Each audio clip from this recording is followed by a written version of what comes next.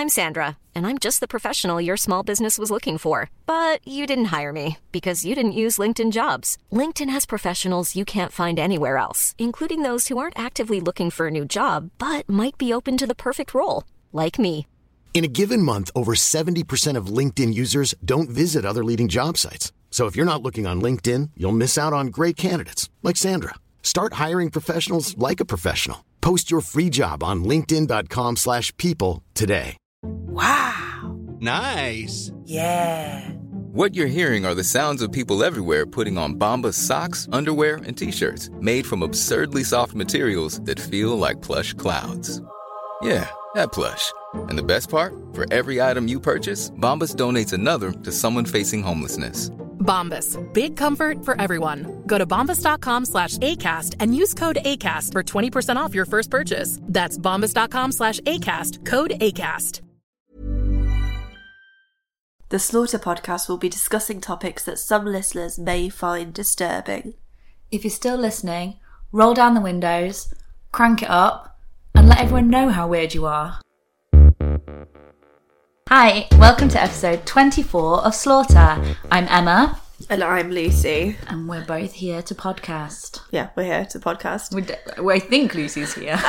I'm a little bit poorly, but I'm thinking, someone's not buying the Smart Price loo roll. Well done. This is posher than my stuff. It's Tesco's own. Do they owe me money now? So, toilet paper aside, Lucy is half human, half blanket today. Yeah. But we're going to do a joint one. We've joined forces to talk about Jimmy Savile. James Wilson Savile. So we're going to start by looking at his early life, and he was born in 1926. He was a Halloween baby, 31st of October, born at Leeds. Youngest of 7 children, described himself as an old child. So he was just boring then. Basically. I think the same has been said about Carl Pilkington. Is that his excuse for having no friends? Like, well, I was just an old man. I was an old soul. He spent a lot of time in adult company as a child, apparently, although his next oldest sibling was only 5 years old. I say 7 siblings. How are you in adult company all the time? So his parents were called Agnes and Vince Savile, and he was not a planned baby. So basically they'd had their family, they'd called it a day, then Agnes got pregnant, and they thought, well, we're married, so we'll have one more. He describes his childhood as a fight for attention. He sort of had to try and put himself out there because he had so many people to compete with. His father was a bookmaker in the betting shop. Now, betting was illegal at the time, so he would work in the back room and he'd have to handwrite out the bets. They'd have a lookout to make sure that kind of the feds weren't coming. His mother worked as the feds. The feds. Is that British? No. The federales.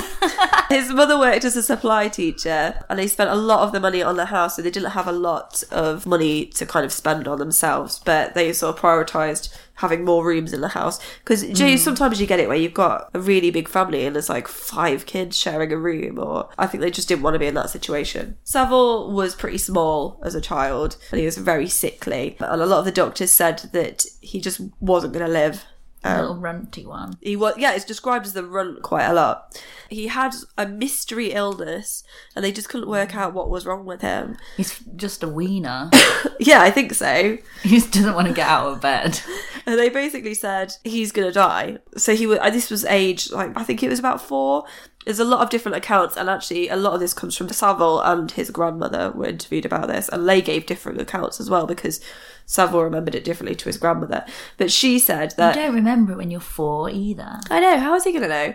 His grandmother said that basically the doctor said he's on the way out, he's really ill, he's about to die. And the family were all kind of just waiting for him to die. So harsh. Fingers crossed. Come on. And he Can you just get it over with by now? He made a miraculous recovery, so he went to sleep. They were like, right, it's time. This is the end. Had a lovely 8 hours. Started zipping up the body bag. Yeah. Had a full 8 hours, woke up right as rain. So, from that point on... I mean, which doctor was it that didn't first recommend just let him sleep for a bit? Yeah. Just tired. He's overtired. That's what it was. Maybe he was hungry too. He was hungry and tired. Like, we can't possibly figure it out. I mean, when you're tired and hungry, that is the danger zone. That's when Luke starts going. Quick feeder. His mother became more religiously devout after this kind of miracle recovery, and he was seen as a bit of a miracle child. So, I mean, if anyone's going to get a God complex from anything, it's your whole childhood, people saying you're a miracle baby and we're so pleased you're there. That reminds me of a song that Tim Minchin does. I love Tim Minchin. He's talking about how when people believe really devoutly in God and they talk about miracles, he finds it amusing because they're all so trivial. And he does a song that's like, "Thank you, God, for curing the cataracts of Sam's mum." And I love that one. It's like all of the things, all of the billions of people in the world, what he really needed to do was get rid of the cataracts in this 40-year-old Australian woman. Many evenings with a little money, the whole family would spend their evening huddled around the fire, because obviously you'd tend not to have heating in the whole house. You just use the fire to heat the house. So everyone would just congregate in the lounge by the fire. Obviously you didn't have mobile phones either, so actually I guess teenagers would spend time with their family, God forbid. Yeah. Whereas nowadays they're just quick off to their room after dinner. You don't see them till the next day. What are you talking as if you've got teenage children? Yeah, but and that's teenagers today. They're just straight off to their bedrooms, aren't they? Like, are you just describing yourself? I asked one of my students the other day, I said, how long a day do you genuinely spend with your parents? They were like, 10 minutes. So you're getting raised by the Xbox now. So Agnes would play the piano and they would all kind of sit around and sing to the piano. So that's how they spent a lot of their evenings. Saville's father used to get out of bed about 11 a.m. every morning because of the horse racing at 12. Oh, so I'd best get up nice and early for the racing. He's missed half the day. Yeah, so the children would have to just tiptoe around before they went to school so as not to wake their father up. But imagine being the wife, watching him sleep in. It's like, I think it's bad enough for people who are with a teacher, and then during the holidays when you have to get up for work and the teacher's still in bed rolling around going, oh, I could just stay in bed all day if I want. But she had that every day. Vince also introduced his children to cigars. Saville started smoking at about age 7. Yeah, that was his trademark, wasn't it? He smoked the big cigars all his life. Yeah, so he started very, very young, and he didn't speak about his father much in interviews or his biography. He just didn't want to talk about it. It gave the impression that they didn't have a close relationship. A bit boring if he did, he was sleeping. Yeah. So in Saville's biography, Life and Lies of Jimmy Savile, it talks about how it might suggest the fact that he's so unwilling to talk about his father that maybe there was some abuse happening there, but no one ever spoke about it. He was a very solitary child. He had a large family, but he used to spend a lot of time on his own, so he used to go alone to the cinema. He used to hang around outside his school. Well, I was reading about child abuse for this case, and in part of the government review, it was talking about how before the 1980s, child abuse generally wasn't reported. Yeah. People didn't actually, they were saying people in nice sections of society didn't think child abuse happened.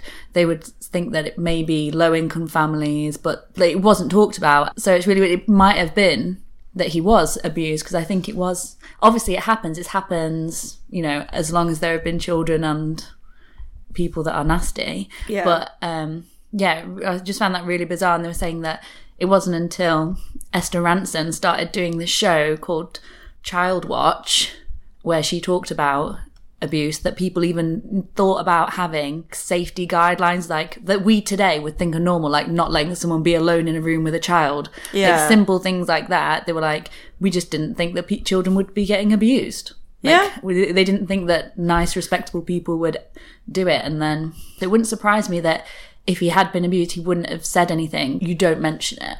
But you think that maybe with everything that's come out about Jimmy Savile, that maybe one of his siblings would have spoken out about it at some point, as a way of, as a kind of a justification in some way.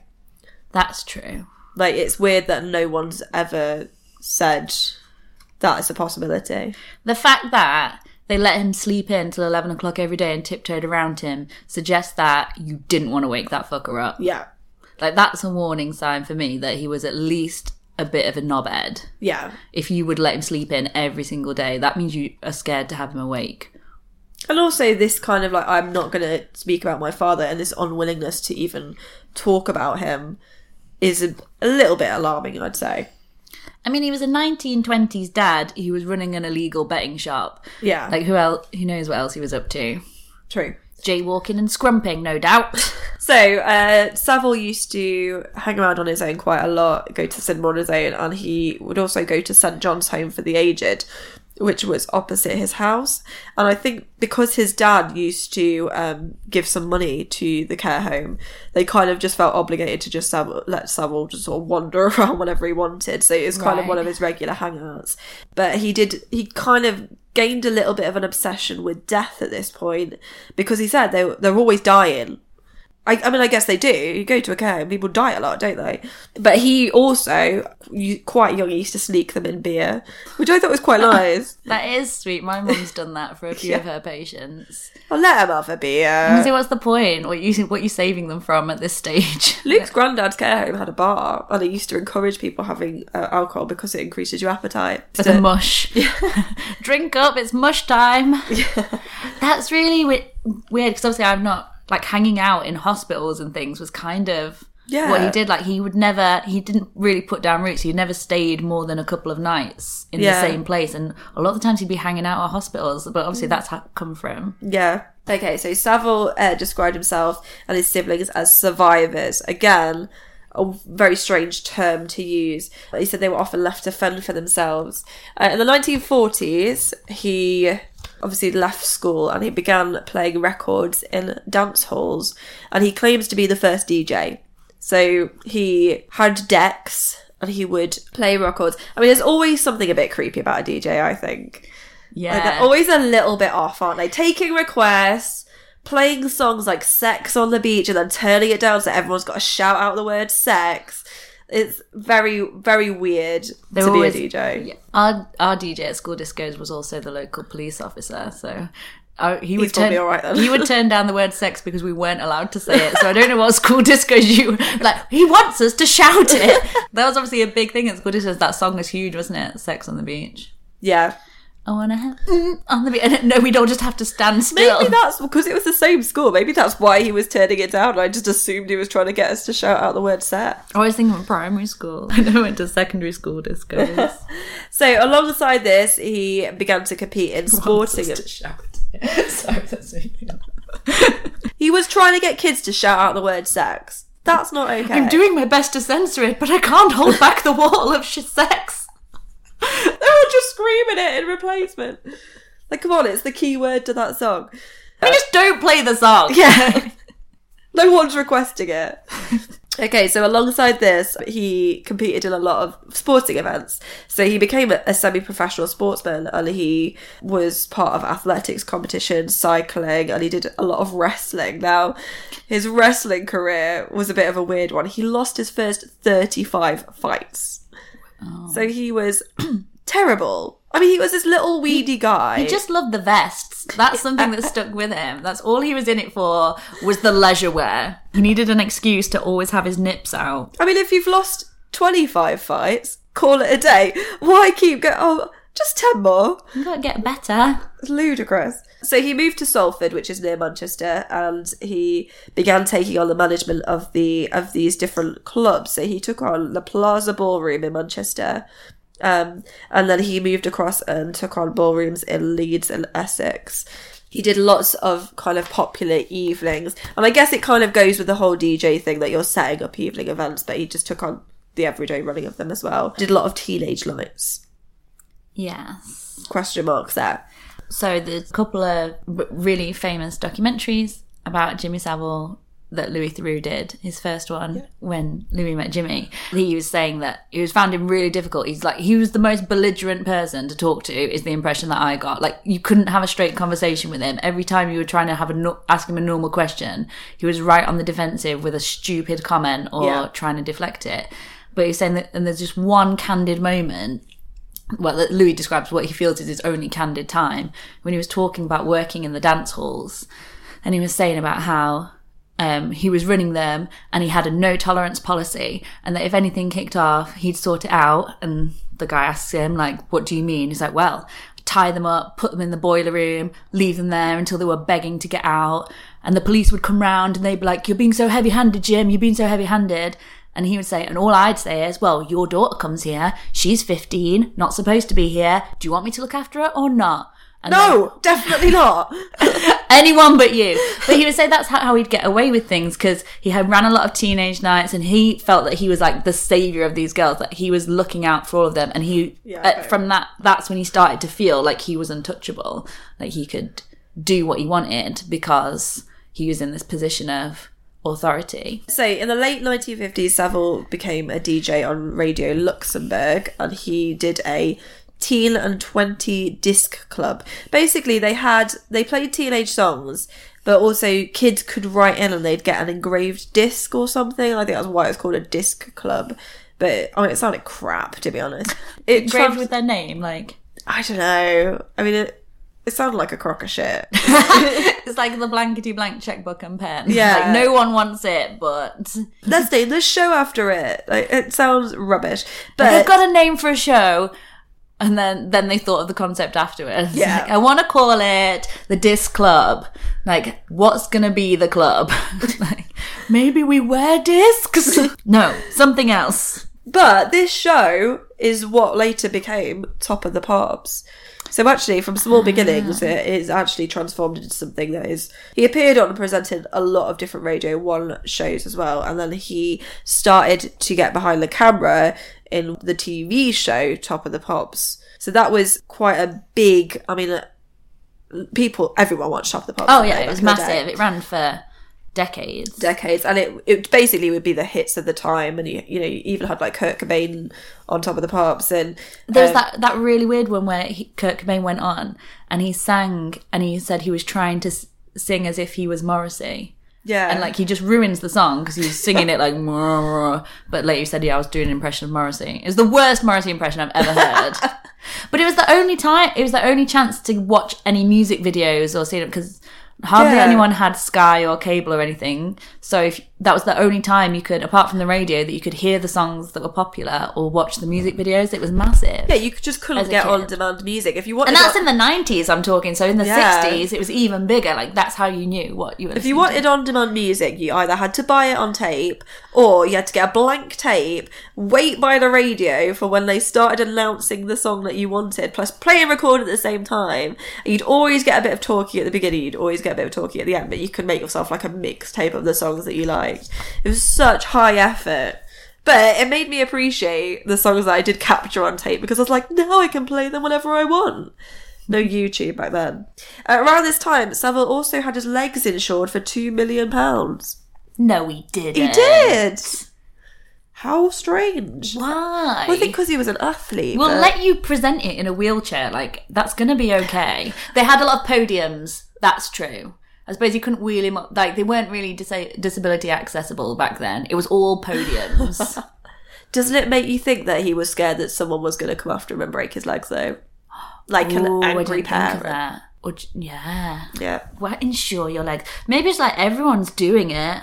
It's one of those things that see a lot of people insure their legs. Did J-Lo insure her behind? I mean, what damage is going to happen to your butt? And not the rest of you. It's sat down too hard. Yeah, whose fault is it going to be? Deflated. To insure it, like... Okay, so Savile's career continued with the show Clunk Click Every Trip. Oh yeah, it was that he became the advert for seatbelts. Yeah, so it promoted the use of seatbelts, which is obviously insanely cool. Everyone's going to want to watch that show. Here's a question. This is a good one to find out about people, like when you really know a person. What do you call the little receptacle that you put the seatbelt in? Buckle. That you put it into. You call that part of the buckle.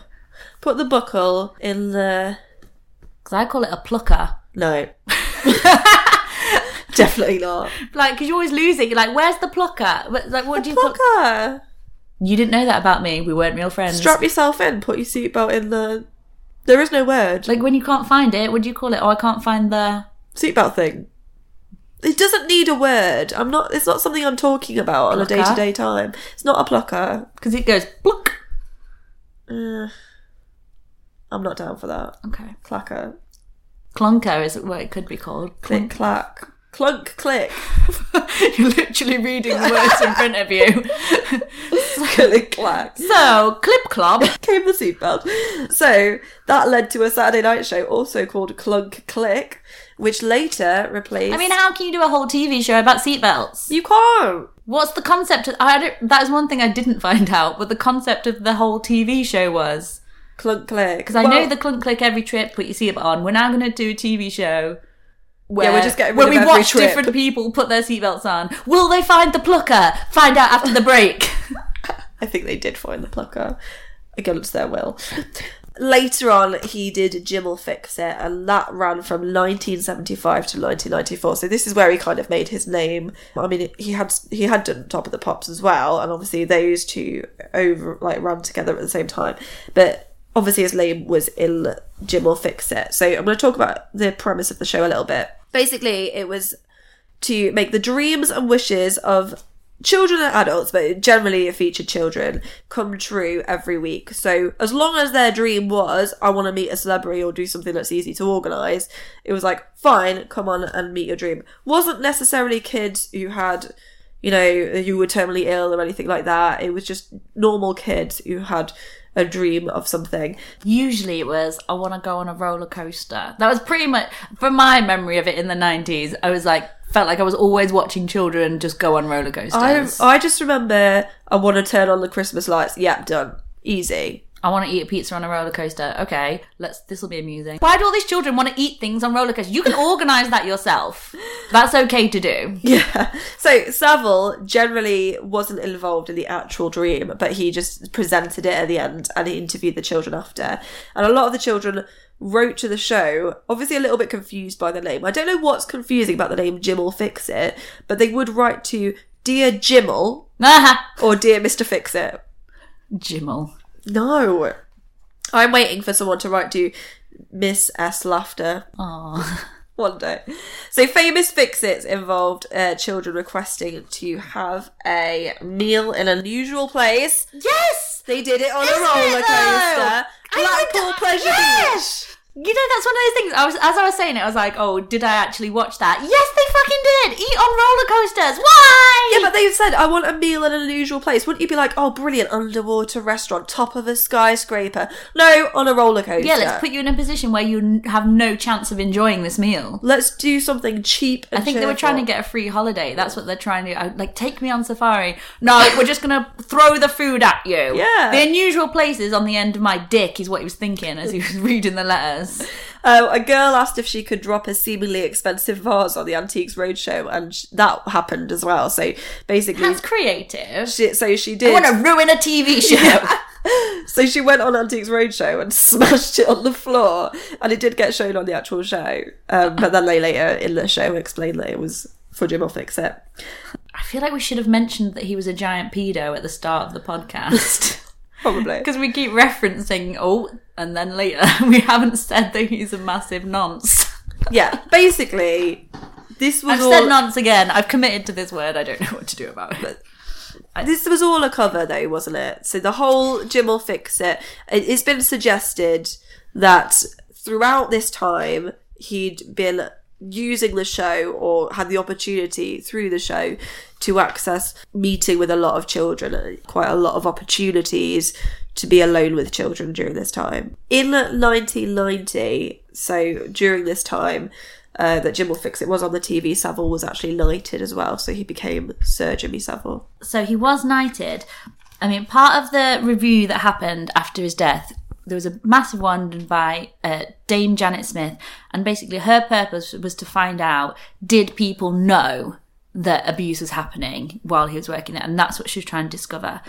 And it turns out with the knighting, I mean, he had friends in high places. In particular, one of his friends was Margaret Thatcher, who could obviously recommend people for knighthood. So she originally requested that he get knighted in 1983, and the board in charge of it said that they didn't think he was a good person to be knighted because he'd written this autobiography, As It Happens, in 1974, where he'd said that he had sex with hundreds of girls and that he called them all dolly birds. And he said, you didn't ask how old they were.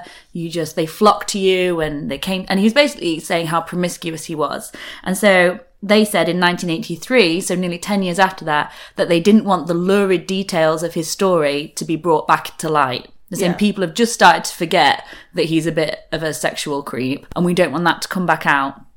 She tried again in 1984, the following year, and said, look, come on, he does all this charity work, he's amazing, let's get him knighted. That time, the board said, they refused him, and they said that they felt that he might be tempted to exploit his title.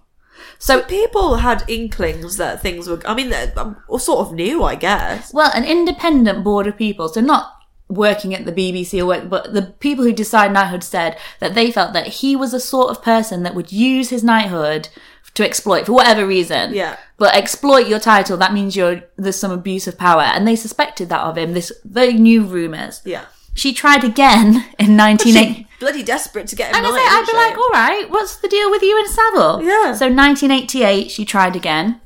And this time the board said, obviously, in the 80s, the big crisis that was happening at the time was AIDS. Yeah. And it was coming out, and they were saying that they felt that knighting someone who was so sexually promiscuous was unhelpful to the AIDS crisis and looked as if they weren't taking it seriously and trying to do things.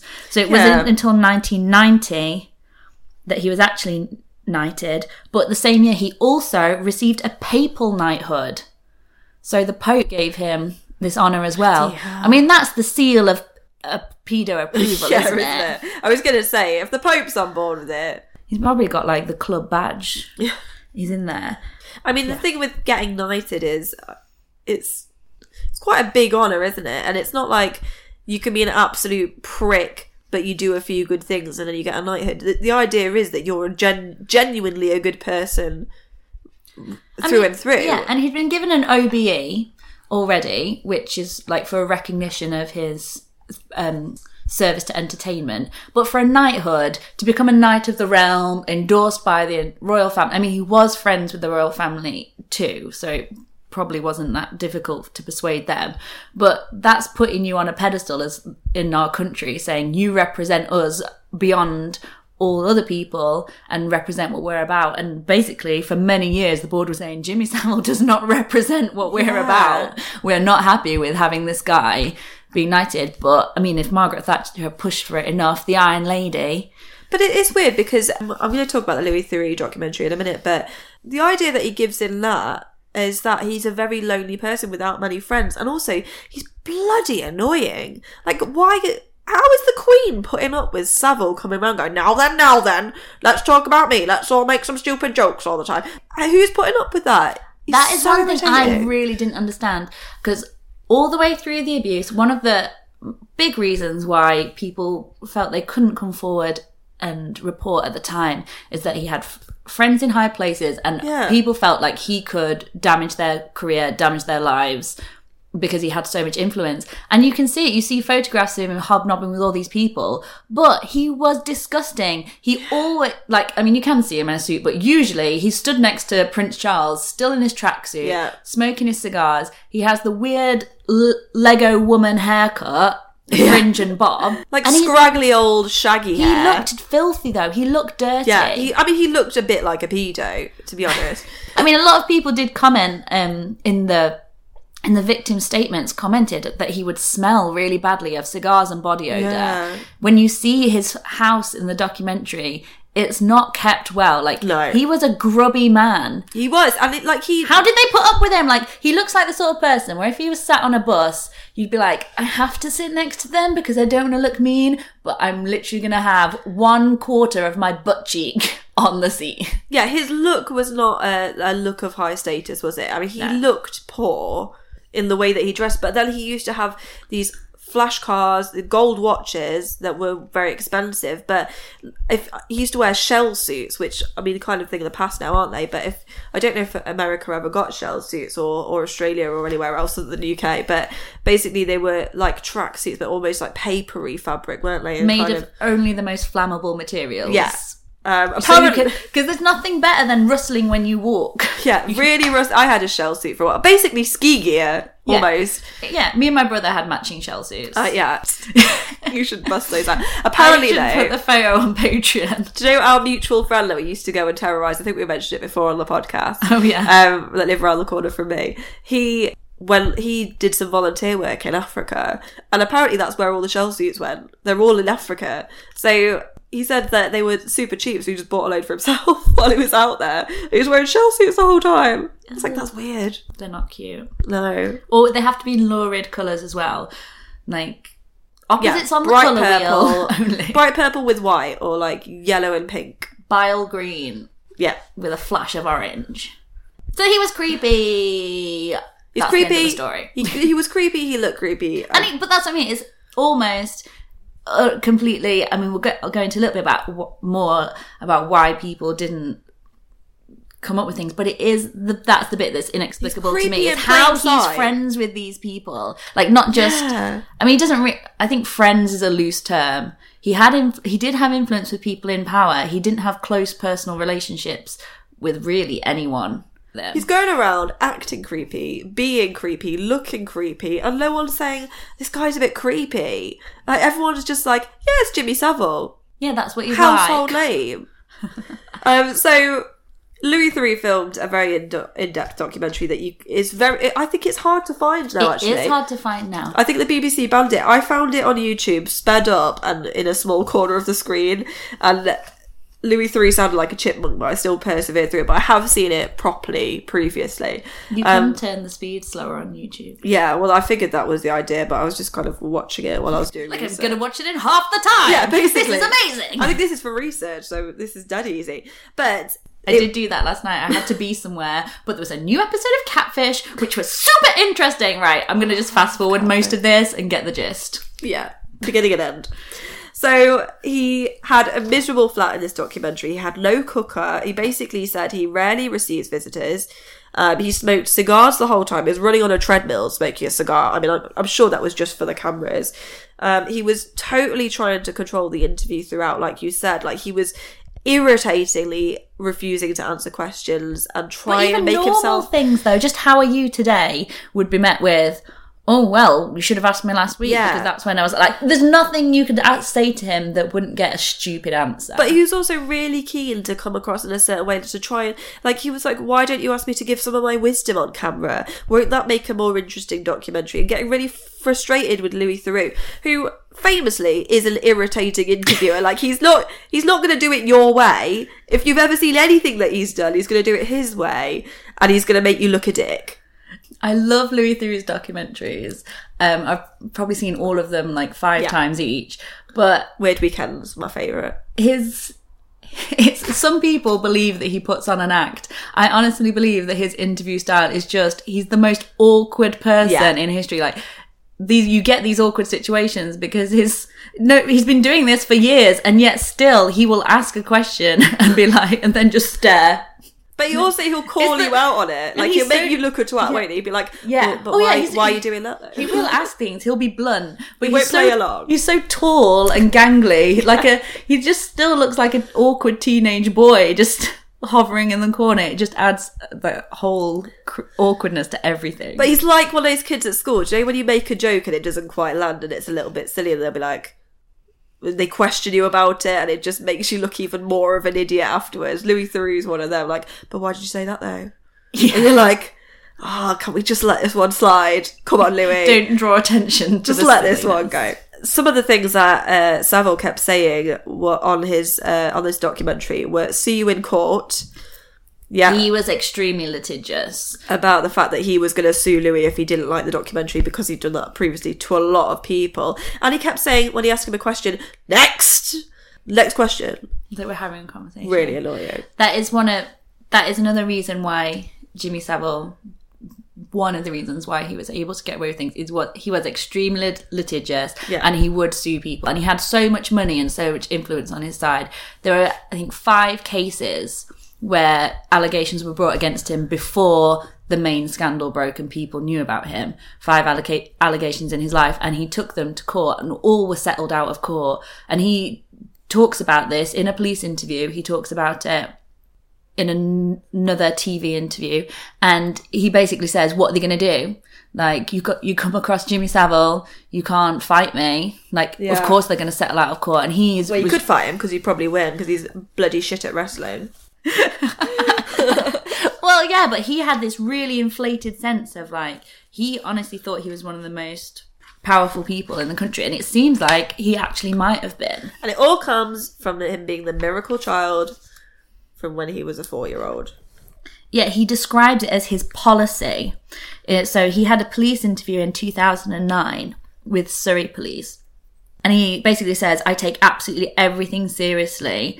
And he says, even the police interview that he was having, he says to there was 3 police officers present, and he said, you should know, I've alerted my legal team, and you ladies will finish up at the Old Bailey.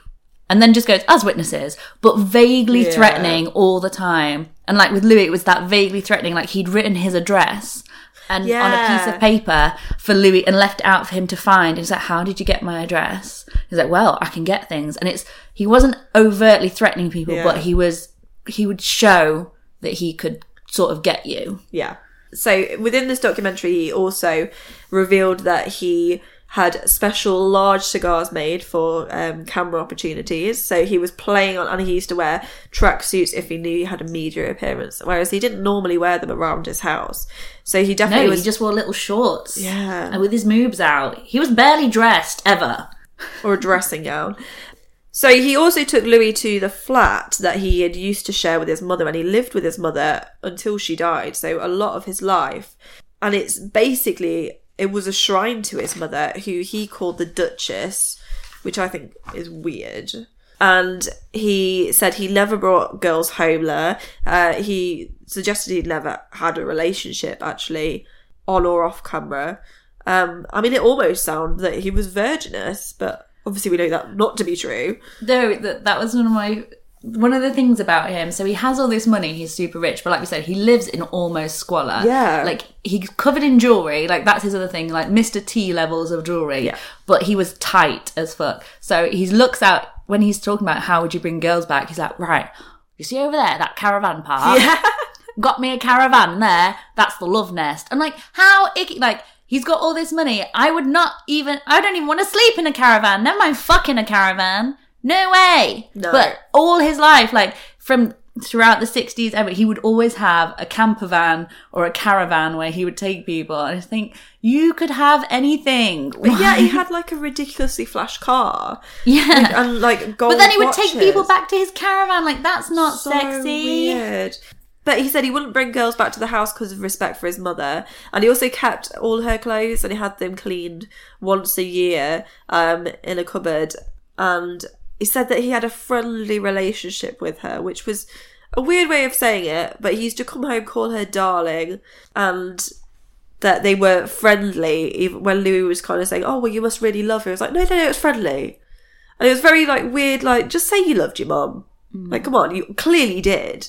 I think there was one interview where he says, she's the only woman that I've ever loved. Yeah. Like, it was a seriously, because like I said, personal relationships, he had sex with a lot of women, but he never had a relationship with someone. Yeah, and I think he was quite derogatory about women. Oh no, he was a grab now, ask questions later.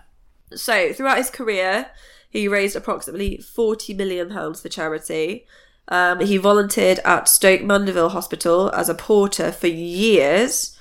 And he also volunteered to oversee the management at Broadmoor for quite a while, and he had his own room there as well. So he set up 2 of his own charities, as well as raising money for several Jewish charities. He was known for a lot of charity work and volunteer work as well. Now, obviously, after he died, the charities were shut down and the money was distributed to other charities.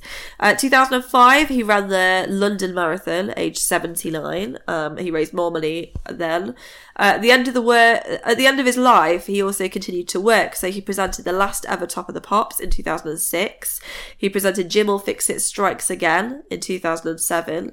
And then in 2011, he died aged 84, and he was found dead at his home 2 days before his 85th birthday.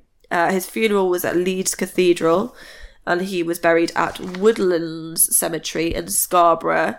It was like a 3-day thing. He had a casket that he would go and visit. It was a massive event. Yeah, I mean, he was a public figure. His possessions were auctioned off for charity. His body was buried holding a green commando beret, and it was buried at a 45-degree angle so he could see the sea. Yes. So that's something weird that he'd requested. That was one of his final requests. His coffin was gold lacquered as well. Yeah. Like I say, he hardly spent much of his money, but when he died, he was like, right, coffin in gold. He wanted all to have his jewellery in there with him. Hey, I'm Ryan Reynolds. At Mint Mobile, we like to do the opposite of what Big Wireless does. They charge you a lot, we charge you a little. So naturally, when they announced they'd be raising their prices due to inflation, we decided to deflate our prices due to not hating you. That's right. We're cutting the price of Mint Unlimited from $30 a month to just $15 a month. Give it a try at mintmobile.com/switch. $45 up front for 3 months plus taxes and fees. Promo rate for new customers for limited time. Unlimited more than 40 gigabytes per month. Slows full terms at mintmobile.com. Hiring for your small business? If you're not looking for professionals on LinkedIn, you're looking in the wrong place. That's like looking for your car keys in a fish tank. LinkedIn helps you hire professionals you can't find anywhere else, even those who aren't actively searching for a new job but might be open to the perfect role. In a given month, over 70% of LinkedIn users don't even visit other leading job sites. So start looking in the right place. With LinkedIn, you can hire professionals like a professional. Post your free job on linkedin.com/people today. Hey, it's Ryan Reynolds, and I'm here with Keith, co-star of my upcoming film, If, only in theaters May 17th. Do you want to tell people the big news? All right, I'll do it. Sign up now and you'll get unlimited for $15 a month and 6 months of Paramount Plus Essential Plan on us. MintMobile.com/switch. Upfront payment of $45 equivalent to $15 per month. Unlimited over 40 gigabytes per month. Face lower speeds. Videos at 480p. Active Mint customers by 531.24 get 6 months of Paramount Plus Essential Plan. Auto renews after 6 months. Offer ends May 31st, 2024. Separate Paramount Plus registration required. Terms and conditions apply if rated PG. He wanted concrete poured on top so people couldn't steal his jewellery. So I looked at some newspapers that had reported just after he died, just out of interest to see kind of things that they were saying about him. And one of the most famous names on British TV and radio, someone said, a wonderful man, sadly missed, lots of phrases. Some people said he was a lonely character. And Ricky Gervais actually quoted, he said, a proper British eccentric, rest in peace, which he probably regrets now. Well, 3 weeks later, the headstone that they'd put up was smashed and removed because almost as soon as the funeral and the tributes were over, the scandal broke and people were coming forward and all of the things that had been rumours and whispers suddenly became headline news. Basically, hundreds and hundreds of counts of abuse were reported from the 60s right through to his later life, and it just sparked a national outrage that how has this happened? There were more and more stories. And so in particular, events taking place at the BBC, at schools, at hospitals, and Operation U-Tree was set up to investigate this, which then brought to light even more people involved, and it has basically become the biggest criminal investigation of recent times. So aside from this, each establishment had to set up its own independent investigations to see, were these reports true? How were they handled? Did people know what he was doing at the time? So one of the places where most of his abuse took place was linked to the BBC. And as I mentioned, Janet Smith did a review into it. Throughout this report, so they basically just collected all the witness accounts. They interviewed hundreds of people, and you can read every witness statement. I'm by no means going to go through and tell you every single you wouldn't want case of abuse. It went on for decades. In the ones, some of them were said to be dismissed. Some of them were dismissed by the review because they didn't really match up with his modus operandi or with what other people said at the time. But in total, the accepted counts, there were 57 females and 15 males abused at the BBC during the years he was there. 34 of those victims were underage, and most of them happened either while on Top of the Pops or on Jim'll Fix It. So when he had mostly young audiences around. That's awful. So one significant group was something that he called the London Team. So this was a group of about 6 to 8 girls of any one time. Some had like long-standing members. Some people would come and go. But it's like harem. They were all teenagers, and they were invited by Jimmy to hang out with him when he presented on Top of the Pops. So he was a regular presenter, but the way they did it, they switched people out. So it wasn't every single week. It'd be like, oh, it's my episode, get the team to come down. They'd be in the dressing room before. I mean, something about being a teenager that you would think that is proper cool, wouldn't you? Yeah. You'd be like, this is the shit. I'm hanging out with a celebrity. I'm on TV. And not just him, because obviously at Top of the Pops, it's a studio show where, like I said, that was the chance for bands to come on. They were mingling with the most famous bands of the time. And this was, especially in the early days, the 60s, this was when pop music and rock music was really taking off, when the charts first started. Yeah. This was a totally new experience and totally wild for them. So there were 2 women in particular whose, throughout the report, their names are Angie and Val. Trying their real names. I'm also suspicious that these 2 women might be the 2 that Louis Theroux did a second documentary about Jimmy Savile after his death called Savile, where he basically looks back and says, how did I not notice, and goes through it. And in that documentary, he's given a letter by 2 women who talk about being girlfriends of Jimmy Savile and the time they spent together. I might think that these might be the same too, because their stories are very similar. But these 2 women were long-standing members of the London team. And they said they were part of this group and that they would be in his dressing room and things. And then Angie describes how every time after the show, Savile would choose a girl who was to go back to the dressing room to have sex with, either in the dressing room or the hotel or his camper van or his flat in London. And she says that she didn't like doing it, but she knowingly went and did it because it was an honour to be chosen by him. She felt like it made her feel special that this celebrity wanted her, and she was part of the scene. She didn't want to say no and then lose access to all of this celebrity music world. Because I guess that's the question that comes up is, if he's doing this, why are you still going there? Yeah. But I guess you're so young and vulnerable. And kids, I mean, they faced with stuff that's unpleasant, kids don't have the maturity to go, well, I'm going to turn my back on that. It's like if you have someone abusing you through text, a lot of kids don't block the number. Like, they just let it happen. Angie, who describes that, was, I think she was 17, 18 when it first started. Val, the other girl, she knew him when she was first 15, and then when she was 16, she describes in like harrowing detail the story of her first sexual encounter with him, where he pinned her down and there was no undressing. He literally just whacked his member out and pushed her clothing to the side and had sex with her, and then just said, leave now. And he was done. And it's horrible, but again, and she was overage, but her first sexual encounter, she just said she didn't know what to do. She was just frozen and felt awful, but she was friends with the other girls. That was her friendship group. Didn't want to lose it, so they didn't want to say anything because they knew that they'd be out the group, basically. Yeah, and I guess in your mind you can kind of downplay it, but yeah, and it was horrendous, and it's totally taking advantage. But I guess if they're downplaying it and everyone's saying it's not a big deal, then I guess you kind of go, should this not be a big deal then? Why am I so upset by this? But obviously it is a big deal. Well, to her, it was happening to all of her friends. They were like, this is hers, and we know that we have to put up with... Yeah, it's normalised. When it's your turn, you have to do it. Yeah. It's basically... But there was a rather creepy note that Savile actually wrote to Angie.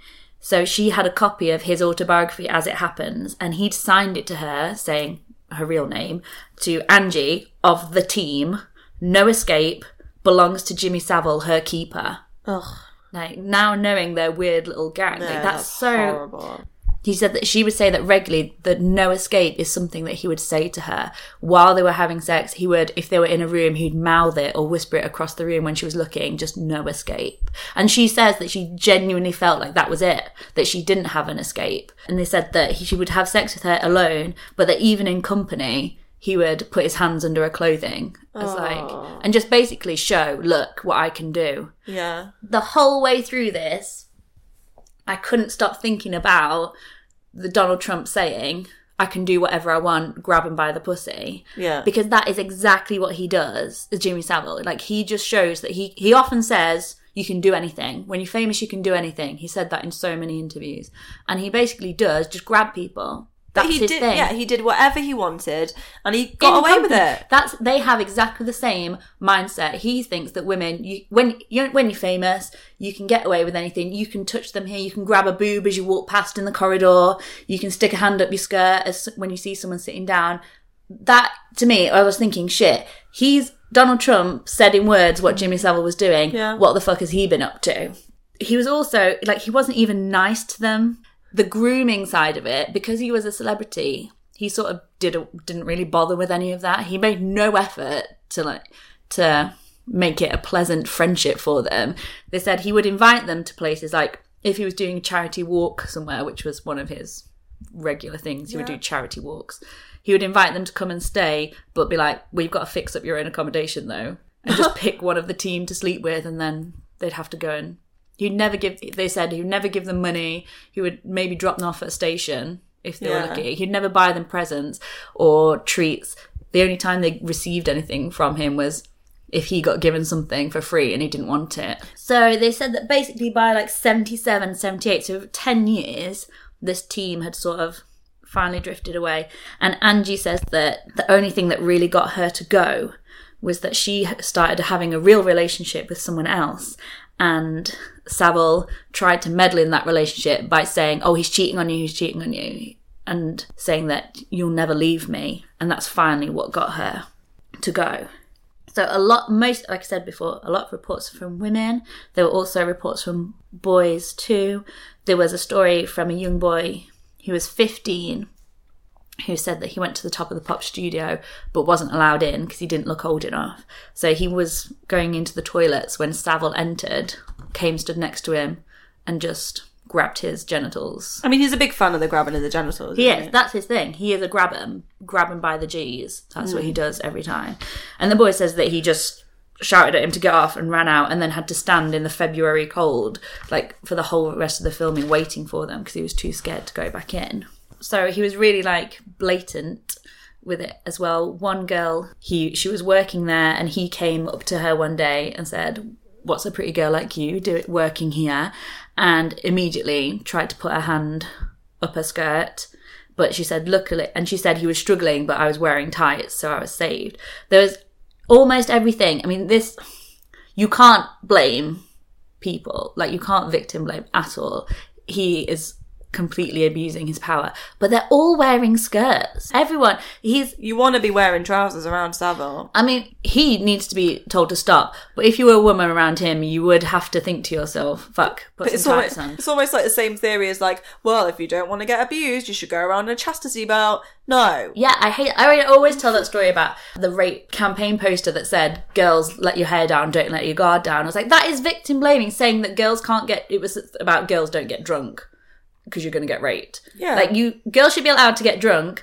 Boys should not be allowed to rape people. But I was thinking about it. Maybe I'm going to start wearing Spanx everywhere because that is as good as a chastity belt. No one can get those off. Even with consent, I can barely get them off. Yeah.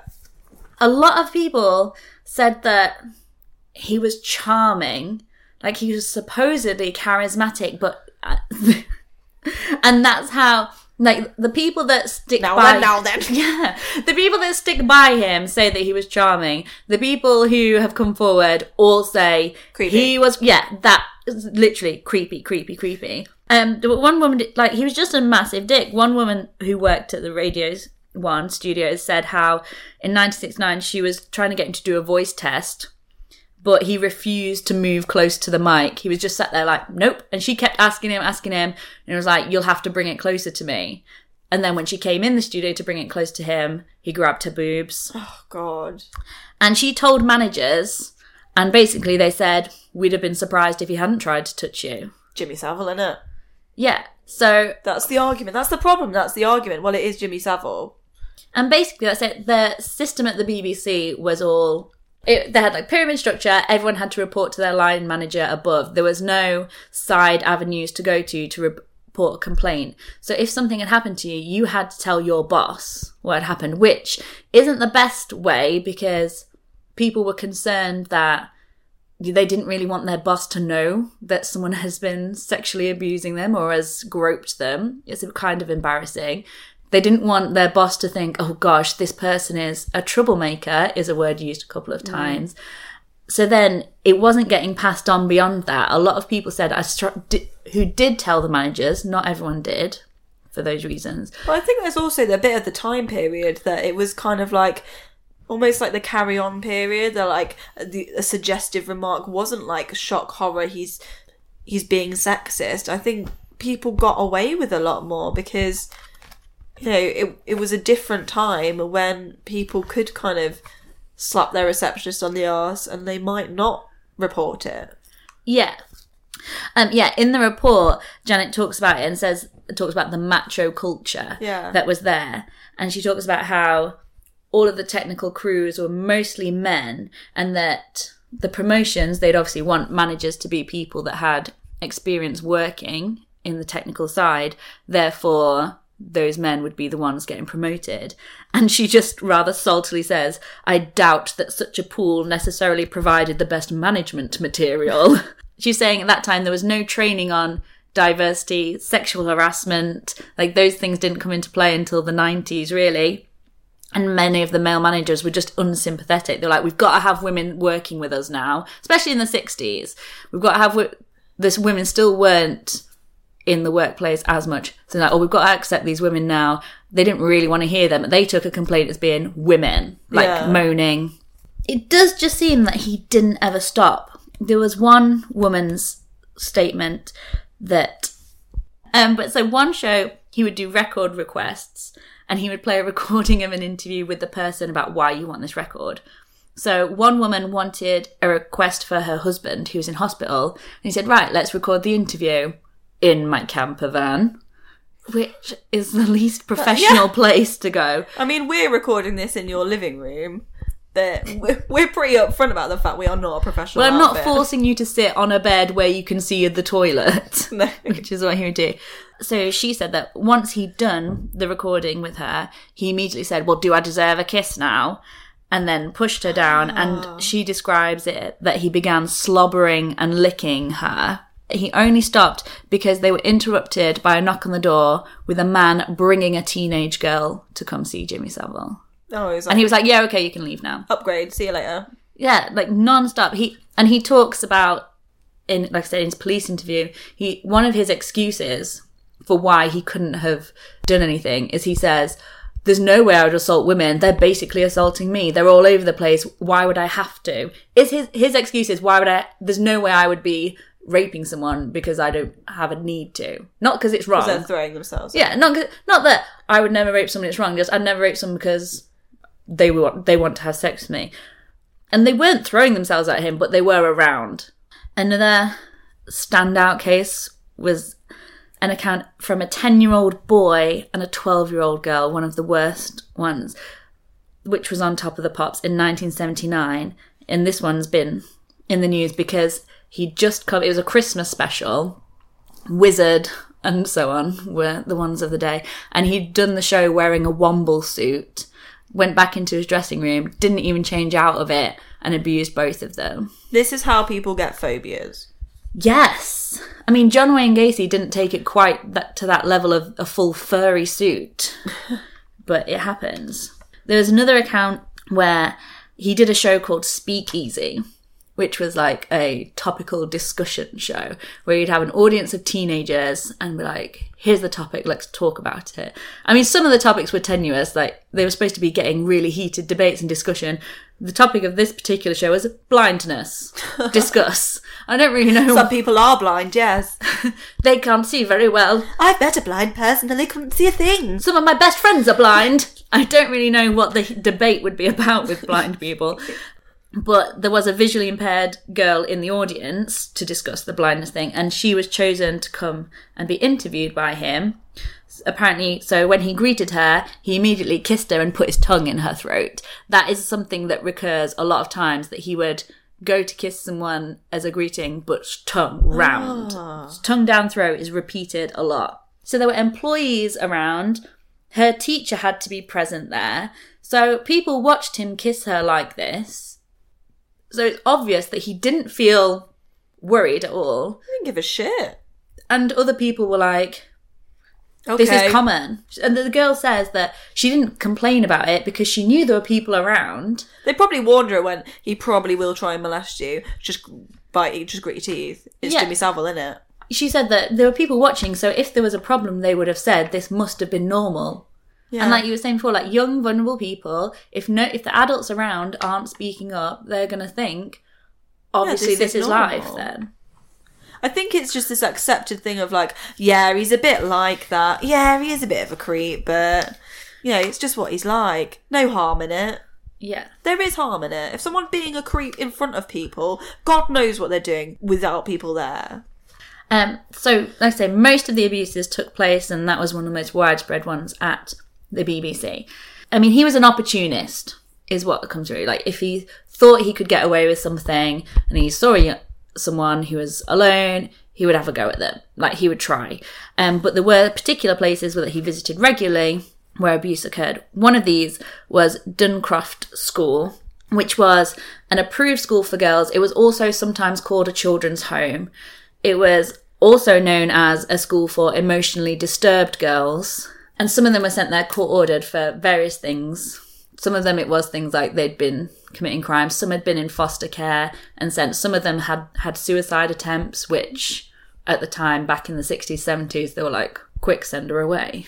I mean, they're basically very vulnerable young women without any real protection around them. Yeah, and they're now in this like boarding school situation, so they're not even having real paternal care. No. They're already emotionally vulnerable, come from a range of different situations, and they're in this situation together. Savile was a regular visitor at this school. Partly he would come, he was a massive celebrity. He's creepy looking. When you see a picture of him, I can't understand how he was so popular. I mean, he looks like John Straffin that I covered recently, the mentally disturbed, like, young, weird man who'd gone around strangling girls. They look pretty similar, him and Savile, to be honest. Blonde, thin, a bit gormless. I mean, he looked like he was 70 his whole life. He wasn't even attractive when he was young. He always looked like an old man. But he was one of the biggest celebrities of the time. So him going to visit a school was like a morale boost. Like, he's here. And he would bring presents, which were basically boxes and boxes and boxes of cigarettes. I mean, that's just the time. Smoke up, kiddies! Again, as a charitable donor, he also had his own room at the school. This was a girls' school, all female staff, but Jimmy Savile's got a bedroom on the top floor. I mean, this happened, like you said, he had a bedroom at Broadmoor. He says himself, I never sleep more than 2 nights in the same place. He's very transient, moving around. But why? Why does anyone be like, oh, if you want to come and visit us, you can also sleep here? I don't know the reasoning why they gave him a bedroom there. But so he would arrive with his presents and he would pick out girls to hang out with him, or maybe choose a really lucky girl to come on a ride with him in his Rolls Royce.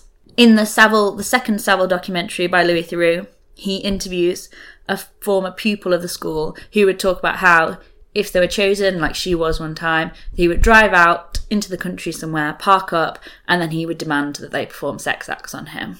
The girls, some of them did report things at the time, but because of the situation, the school they were in, the reasons why they were there, they were just thought to be unreliable witnesses. They were thought that you were already mentally disturbed. No. The school was shut down eventually, but basically some of the girls were saying things, but they just didn't trust them. But I think I've seen the same documentary, and I know that a lot of the girls said to each other, like, they just talked openly about the fact that this was happening, and they were like, oh, it might be your time next time, and it was just a topic of conversation, and some of them hated being at the home so much that actually it was a day out for them, even though they had to go through this traumatic experience. A lot of them said, oh, it was kind of worth it because then I got a lovely day riding around in a car for the rest of the time. Yeah. It's almost like a necessary evil. The Janet Smith report does mention that groups of Duncroft girls would be chosen and then bussed to recording studios so they could be in the audience for a treat. They could be in the audience for Top of the Pops or for Clunk Click. And though a teacher would go with them as part of the bus, that if the girls went back to the dressing room, the teacher never came. Again, it's that safe and sound, like the policies just weren't in place. They were like, yeah, of course, you can go. They just assumed he's a trusted, reliable person. Yeah, like a charitable person. He's doing a lovely thing. Yeah, he donates to our school and he wants to take you into his dressing room alone. I'm not going to come. But you don't know if maybe the first time they went to go with him and then he just made them feel so uncomfortable and awkward about the fact, oh, don't trust me then. Like, you don't know what he said to make them think... And like, he's quite a big celebrity. You would be like, oh, I've offended him. He thinks I don't trust him now. Like I said, the Duncroft girls were the most vocal.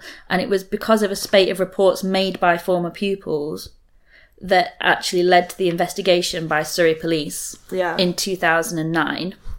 Well, it started in 2007. They interviewed him in 2009 for it. This is one of the only cases where this came out while he was alive. The police, though, I mean, it just shows again how he had this special treatment. He wasn't arrested. He was interviewed at his bedroom in the Stoke Mandeville Hospital. They came to him. That's where this interview took place, this really formal place in his bedroom at a hospital where we now know he abused people there too. Things they said to him now seem... His answers were weird, but a little bit revealing. He basically just would go on and on and on and on until they'd sort of forgotten what they were asking him. So they were asking him like, oh, during this time when it's happening in the 70s, were you on TV then? And that's when he said that when you work at Top of the Pops, what you don't do is assault women, they assault you. That's for sure. And you don't have to because you've got plenty of girls about. So dealing with something like this is out of the question.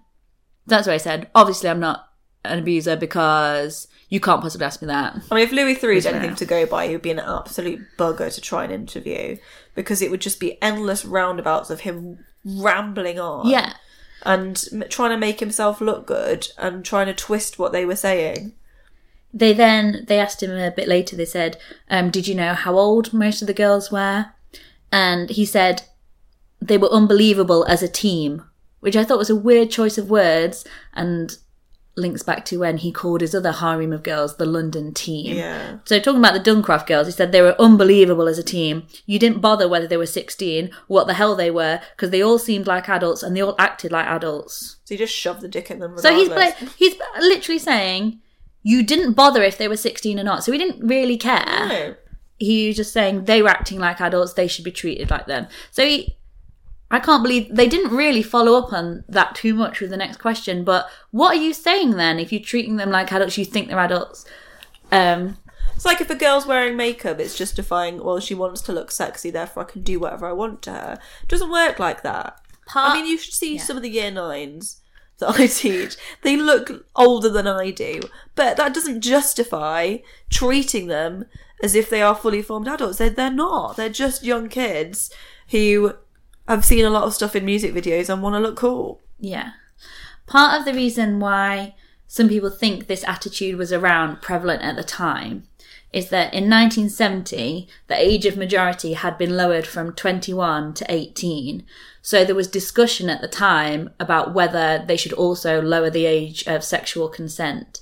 So around the 70s, there was open discussion about whether 16 was really a problem or not, and that's where they feel that many people at the time just ignored the age of consent because they felt like if you can lower an age, then what does it really matter? Yeah, but it's different with like a 17-year-old and a 15-year-old having sex and like a 40-year-old and a 15-year-old. That's basically what people have said, that when they were discussing it, they were talking about, well, maybe a 15-year-old with their teenage boyfriend, but age gaps were not considered okay. No. A woman called Leslie Taylor, who worked at the BBC, she'd said that she'd had a discussion with Savile in the cafeteria when he talked about his view on the age of consent, and he openly said that he thought it should be lowered to either 12 or 14.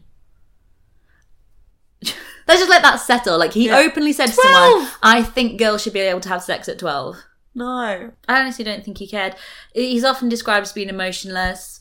He described himself as being emotionless. I didn't think he considered... I think there's a bit of psychopathy in that he didn't consider other people's feelings. Like, the fact that he didn't have relationships, he didn't want to hear other people's feelings. He didn't... No. He didn't... I think he just saw that it was objects. He didn't consider that they were sentient. Yeah. Even, really. He was so bizarre. There's one section of this police interview that sort of goes off the rails in quite what I found quite a comical way. It's almost like on The American Office when sorry for anyone who does it, but in The American Office, Michael Scott is being deposed, and so they're recording everything he says, and at one point he does a "that's what she said" joke, and they're like, "What did she say?" And they have this huge long discussion about who'd said what that goes over the top. And there's one part in this interview where they have to change the tapes, and the police say, right, we just need to repeat the caution. Just remind, he's like, well, I reject the caution. And like, yeah, well, we just kind of have to say that, we have to say it anyway. He's like, yeah, well, it doesn't matter because I just reject it. I'm not doing it. It's like, well, we just need to let you know this is not a police caution. We're not giving you a warning. We're just reading the caution that you can say anything. Well, and he just and it goes round and round because there's obviously an official caution, and they're just reading that you have the right to remain silent. But he's being so irritating that, like, we have to say this and record it on the tape. Can we get it done? Yeah, can you just shut up? I reject it. I reject you being a human being. He then talks in this interview too. He talks about how people have always accused him of things and he finds it funny and he's not really bothered. He says that people write me letters all the time trying to blackmail me. And he says that he says that he has friends in the Leeds police force that he'd pass on weirdo letters, he called them. And so I said I'd pass them on to my friends in the police office, in the police force, sort of saying like, I'm not doing it because anything that happens, I pass it on. But then I think it's a story that he's making up, because then they say, well, what are the names of these police officers? And he's like, oh, I don't know the names. I only know the nicknames. And then they said, so things have been investigated then? He's like, well, no, I don't pass them on for them to investigate. I just give them to them and they pass them around the office and have a laugh at them. And they're like, oh, so you don't take it seriously then if anyone accuses you? And he's like, well, obviously I give them then to keep them safe in case something happens to me. And he just is just rambling, like, so, because they're taking it seriously, like, so you have, like, people threatening you. Do you want us to do something about it? And he's like, well, no. So he's just bullshit. But that's why he's so infuriating in every interview that he does, because he just tries to lead it and he tries to make flippant remarks and he just expects everyone in response to be like, oh, yes, you're so brilliant, or just to take him on face word. And if people are just like, no, but tell me more about that. He's like, no, you don't do that. Yeah. He doesn't let them. Just agree to me. Just laugh at what I'm saying. He just shut them down with ramble. I mean, he was being accused of really serious things, and the time they spent talking about it was hardly any. There were 3 accusations that were brought in for this interview. One was that he was accused of sticking his tongue down the throat of a member of Duncroft Girls Choir while they were singing at Stoke Mandeville Hospital. God, another one... hard to sing with someone's tongue down your throat. I think it was afterwards. While it was in the middle of a performance. Another one was the one I mentioned where he'd forced a girl to give him a blowjob in the car. And then the final one was that he'd found a girl alone in the TV room and she was sitting with a blanket and he put his hand up and rubbed her genitals. But it's just disregarded because he talks for so long, they can hardly go into detail. Yeah. So I mentioned a few times this Stoke Mandeville Hospital. It was it is spinal injury hospital in Stoke Mandeville. And so between 1969 and 1992, Savile abused 60 people in connection with that hospital, ranging in age from 8 to 40. Oh my God. He abused patients, staff and visitors. So it was opportunistic. It wasn't like he's not targeting a specific group. It's just anyone, any age, anyone in particular. If you're around and I think I can get away with it, is what he's doing. But you mentioned earlier about his obsession with death.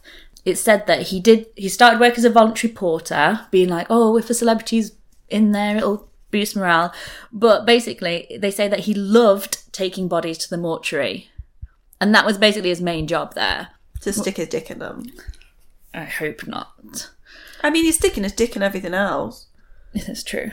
But I think that shows that they knew he was creepy. Like, if you've got one of the biggest celebrities volunteering as a porter, you'd think you'd want him, wheeling the patients, having his face about. They were like, no, send him down the mortuary. I'd probably give my body up for paedophilic like, I'd rather they abuse a dead body than they abuse a live one. So I was just looking at you, so like, oh, you can't be a paedophile. I'm like, those days are gone. Yeah, they're not going to want you. No. He later, though, was appointed to a senior role in the hospital. He actually became one of, like, on the board with the other managers. It started because they needed to fundraise for a new building, and this is one of his great life successes. Before all the scandal came out, this is one of the things that he was most widely respected for, is that he did loads of fundraising. He raised something like 11 million for this hospital and oversaw the building of it. Charles and Diana came to the opening, and you can see a video of them stood, and he's, like I say, he's still dressed in a tracksuit, still coarse, making jokes about, and Diana's just there, not smiling, just like, just doing a little, like, not interested. But it showed that he had friends, and the staff, even to this day, the staff members that really remember him fondly, and were like, they can't equate it to what they hear now. But again, it's because there's opportunity. But everyone still says, even the ones that stick by him, like, oh, well, that was Jim, like, they still admit to little things that they brushed off. Things like, if you would enter a room and there was a woman there, grab her on the breast, kiss them on, like, that just sort of... I think that's what was so shocking about it. It was like, everybody knew. Everyone knew, no one said anything. And then when he died, it's always like, yeah, we all knew. Yeah, in the Stoke Mandeville report, their independent report, they say that the managers knew he had a reputation as a sex pest, and they would just tell people to stay away from him. One 12-year-old girl reported a rape, but was told by a nurse, allegedly, was told by a nurse, oh, be quiet because we'll get in trouble if we say things about Jimmy. A lot of nurses said, in this report, said that people felt like he had the power to fire them. That because he was, even that such big connection with the hospital, they felt like that if they said anything, he had the power to just kick them out of the hospital.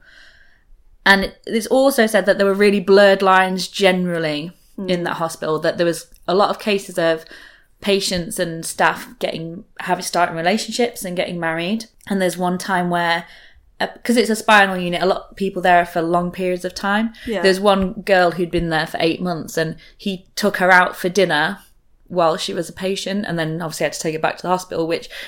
it's just inappropriate. Like, you can't imagine now, like, someone visiting a hospital and being like, well, I'm just going to take this patient on a date and bring her back. It's really bizarre. Broadmoor is the one that surprised me. Yeah. Fans of the podcast will know by now that Criminally Insane at one point is what it's called, the hospital for the criminally insane. I mean, he should have been a patient there. He clearly was a psychopath. They should have locked his door and thrown away the key and left him in Broadmoor, because... and I think that's even worse. It's almost like rubbing it in the face that he's just wandering in and out of Broadmoor when he should be a resident. Also, really annoyed that all these people that we've covered that are there, why didn't Graham Young make this fucker a cup of tea? Or Robert Maudsley, who killed someone in Broadmoor, like the cannibal. Like, why couldn't he have been involved? Because as well, so you mentioned he had a bedroom there. He had his own set of keys. So he had complete unrestricted access to the wards, to the patients' bedrooms, to any day rooms there. He could go in and out as he pleased of anywhere in that hospital. That's a very strange policy, to be giving celebrities keys to convicted murderers. Yep. His keys weren't taken off him until 2009. Up until 2009. So from 1968 till 2009, he still had a set of keys, even after policies were starting to put... That's how late it was before people started to... What was the justification for him being there? Because I know with the children's homes, it's like, oh, he's really kind visiting the residents. People in Broadmoor, I mean, I guess they've been found criminally insane, so that it's not like, oh, these are murderers it's murderers who couldn't help it, but... Yeah. So the reason he went in, so it said that it was to boost morale. He had support by doctors, in particular Dr. McGrath, who'd sort of invited him and set him up with the keys and the room and things like that. So they felt that it was a good thing. He also said that he was trying to raise the profile of Broadmoor and change people's perception about mental health. But their independent report at Broadmoor says that the fundraising for there was quite trivial and that there's no evidence that he actually really made a difference to either public perception of Broadmoor or really their financial situation. So unlike Stoke Mandeville, where he did good work and made a difference, at Broadmoor it seemed like he wasn't really trying. He was using it as a B&B. So they also said that he would use his accommodation there and bring women back to it. So not only That's a bad idea. So not only was he roaming around this secure hospital, he was having guests come to his bedroom there, and it said he would regularly entertain women. And it said that nothing, in the report, it said that at the time, nothing was done to question his suitability to access the hospital. How about the fact that he's bringing people to have sex in the hospital? That would, for me, be like, he's not really a suitable candidate to be here. The fact that he's not a doctor or a therapist or been incarcerated there, surely those are the criteria for needing access to Broadmoor. Not just some guy who wants to come in. Yeah. And at the time as well, they definitely had, I mean, it's different now, but at the time they had a very custodial approach. They called them inmates, not patients. They were treated harshly.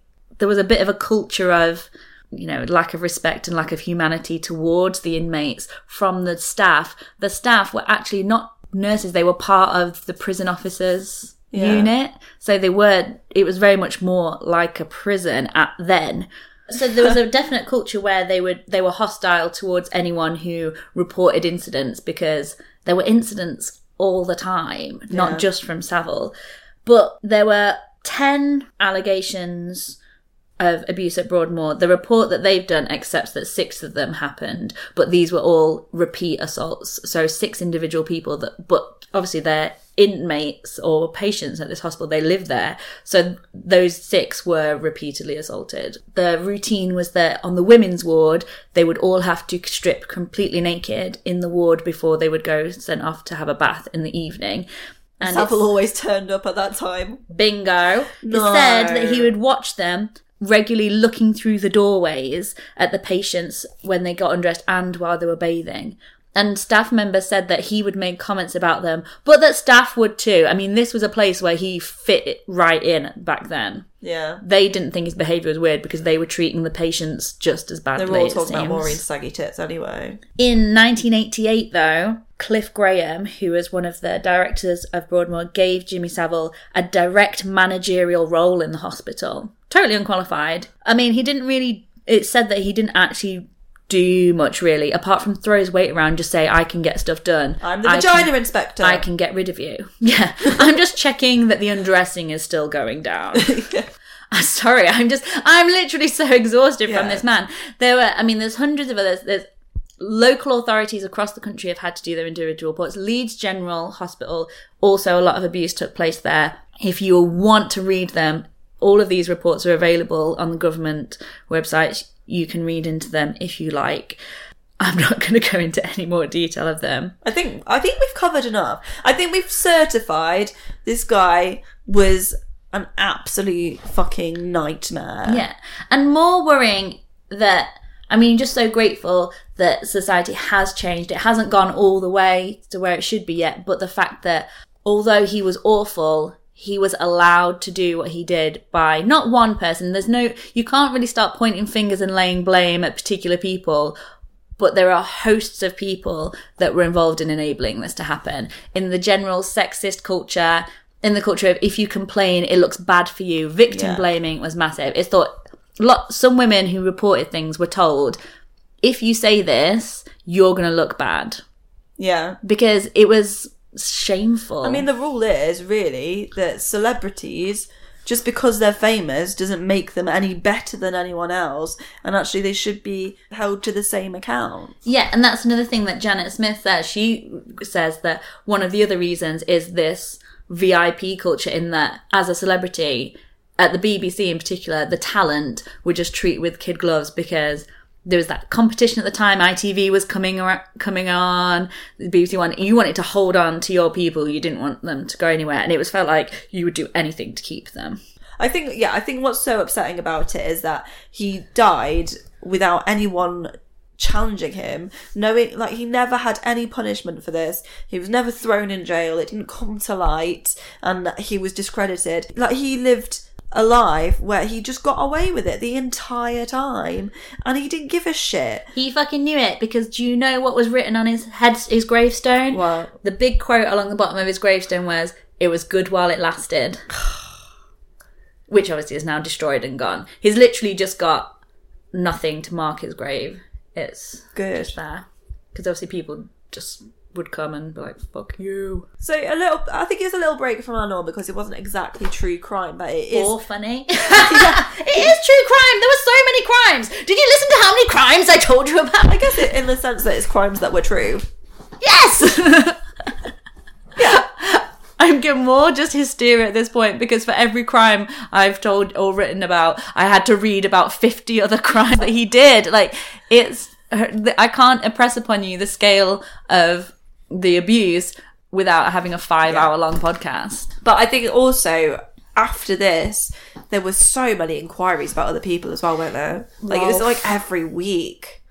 And no one's safe. I mean, thank goodness David Attenborough's name's never been tarred through the mud, because I love him. And him or Stephen Fry, that's it for me.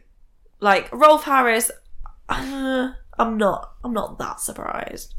Really? But he looked after the animals. 2 little boys and 2 little toys. A wooden horse, yeah. What about it? Yes, gaily they played together. Stop being creepy. Men, can you all just stop being creepy? It's not our fault if you're weird. Just all, like, stop being weird. We shouldn't have to do anything to protect ourselves. You should all stop being creepy! I think being creepy also should be grounds for an investigation. Yeah, I mean, that is the one time where, I mean, Louis, in his documentaries, he is quite subtle. He does ask questions, but I think some people accused him of maybe not going as far as he should, but I mean, he didn't know. He didn't know at the time. Part of the reason he did his second documentary, because he was trying to go through and see how come I didn't know.